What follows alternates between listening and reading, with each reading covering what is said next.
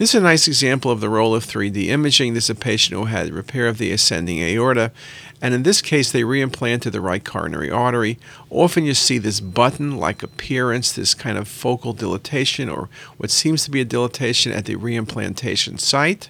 And this is typically under a centimeter in size. The 3D imaging with volume rendering is particularly good at looking at these reimplanted coronary arteries, and we're looking for a combination of patency as well as any potential complication.